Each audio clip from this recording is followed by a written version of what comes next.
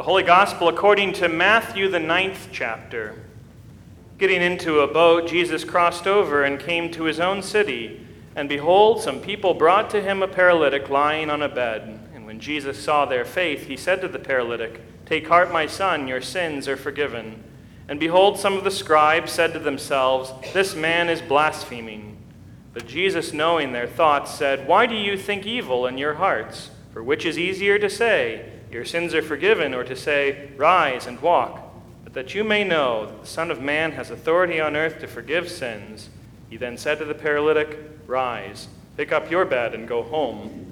And he rose and went home. When the crowd saw it, they were afraid, and they glorified God who had given such authority to men.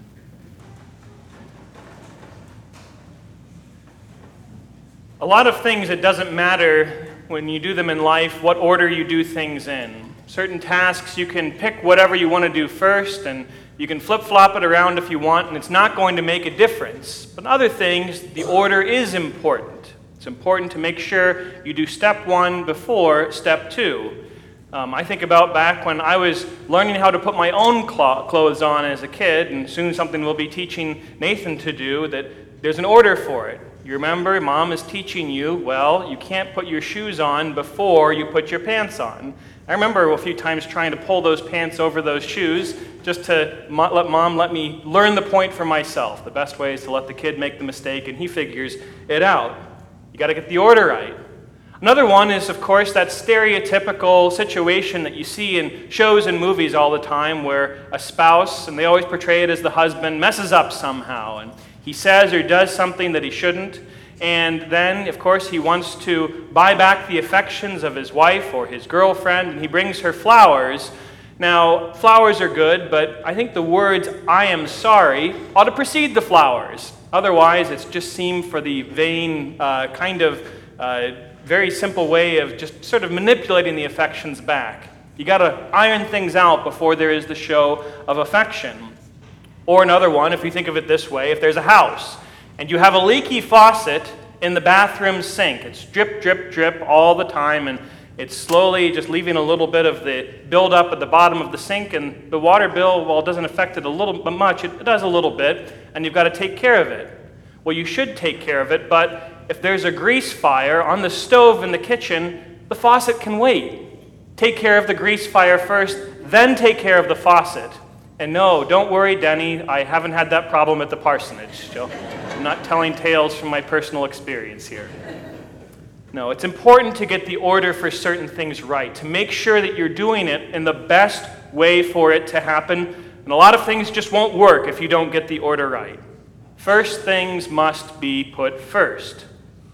And that brings us to today's miracle in Matthew's Gospel.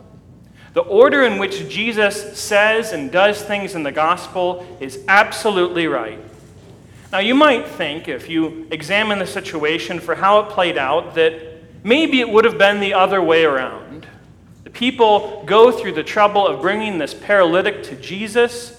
You would think that he would get right to it first. The guy can't walk. He can heal him, so just heal him first. Let everybody see that you have power and authority, that you are of God, and make the man walk, and then, after you've gotten their attention, talk about the forgiveness of sins. Give him the absolution that he does. Take heart, my son, your sins are forgiven you. That, to me, kind of makes sense as the order to do it, at least at first thought. Think about someone who speaks for a living. You always try, to a degree, put something interesting at first to get people's attention, then talk about the meat of the thing. Well, I'd say making a man walk who'd never been able to walk, or at least hadn't for a long time, that's going to get your attention to where then they're going to give you the time of day when you go on and say, by the way, I can also forgive your sins. You think it would be the other way around, but no. Jesus is right. He's right in the order that he does it because he understands the actual order of what the man needs. This poor man who can't walk, who needs his sins forgiven and he needs to walk, he needs the sins forgiven first. Our needs of our bodies, the things that we need physically in this life, they're absolutely important. Try telling a person who hasn't gotten a good night's rest for a night or several nights that, well, sleep isn't that important if you have Jesus Christ. Well, no, he's got to get up and work. He's got to function during the day. He needs that physical thing called rest. Physical needs are real. James talks about this in his letter. He says, if a brother or sister, which is in the Bible shorthand for Christian, is poorly clothed and lacking in daily food, and one of you says to them, go in peace, be warmed and be filled, without giving them the things needed for the body, what good is that? He's talking to Christians, people that know that the center of our life and existence is the justification we've received in Christ's blood, but he talks about caring also for people's physical needs. We don't just dismiss them because we know that we're justified by God as something secondary or not even important at all. We have physical needs that can't be ignored.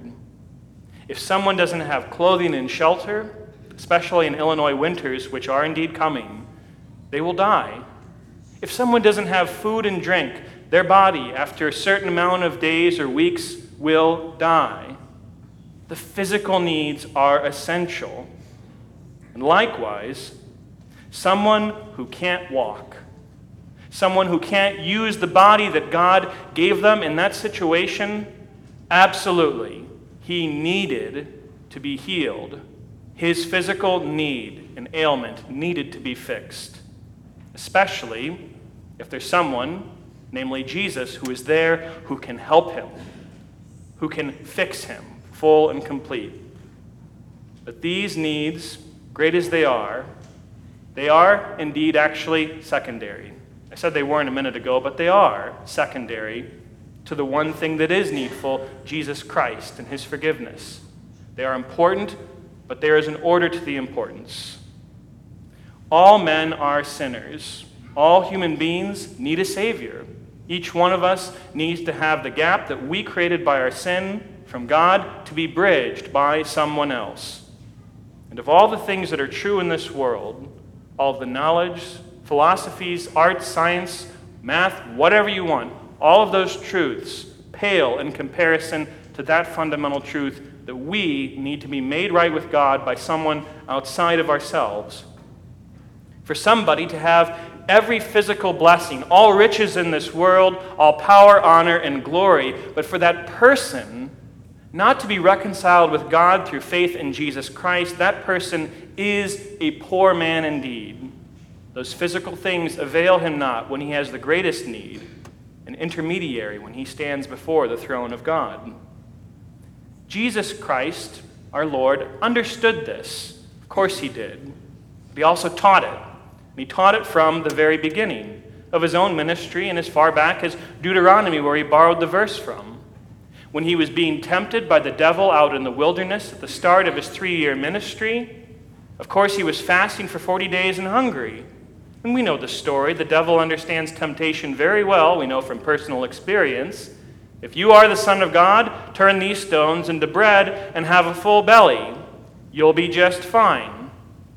But Jesus uses the devil's manipulation of his knowledge of him being Son of God to retort to him, man does not live by bread alone, by the physical needs alone, but by every word that comes from the mouth of God. And namely for us, every word from God which bespeaks us righteous in Christ.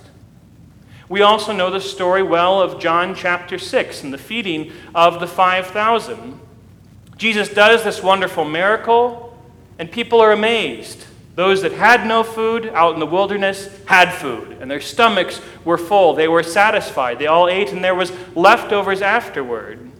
They wanted to make Jesus their king on the spot because of that magnificent gift and miracle that he gave to them. But then he keeps going. He gives a discourse talking to them about how he is the bread from heaven, and whoever eats will never be hungry, and whoever drinks of his blood will never thirst, whoever eats of his body, rather. All this stuff, which is kind of weird for them, and they don't care. They just wanted the actual bread and fish that he gave. This other stuff, well, the spiritual stuff, not as important to them. And they left following him, save only for the disciples. But the question we ought to have when we recall that is, well, what good is it for them to have those bellies full of bread and fish, but to walk away from the one who is the bread of life, who gives himself for the life of the world? People that ate manna in the wilderness during Israel's exodus from Egypt, they ate and were full, but they still died. The physical needs taken care of in the moment paled finally of the spiritual need in comparison with the spiritual need which they had to be right with their God. Important as physical needs are, and they truly, truly are, one must have, though, the greatest need filled, and that greatest need filled first. And in Jesus Christ, that is what we have. That is what God gives us, taking care of that spiritual need, that spiritual hunger, which goes far deeper and far longer than any sort of physical hunger or need that we could have. The man in Matthew 9, he got his healing. The Lord did give him the ability to get up, take up his mat, and go home. But only after Jesus gave him the greater gift. This paralyzed man, he said to, your sins are forgiven, first and foremost. You are right with God. God looks at you and says, not guilty. God looks at you and says, you are mine, and on Judgment Day, you have no reason to blush. You have nothing to hide. Your sins are forgiven you. So let us then, in our lives as Christians, seek after the same things. Ask God for your daily bread. We all do, and we all need it. But ask him first and greatest for the bread from heaven. Ask him for Jesus, the man that came to take care of not merely our hunger on a Sunday afternoon, but came to take care of our eternal hunger, whereby we thirst for and long for God's righteousness and fellowship with him. That is the one thing needful. It's the first thing in the frame for all of the gifts that we seek for after the Lord, and he is glad and generous to give it to us. To the same Jesus Christ be all honor, glory, and worship now and forever. Amen.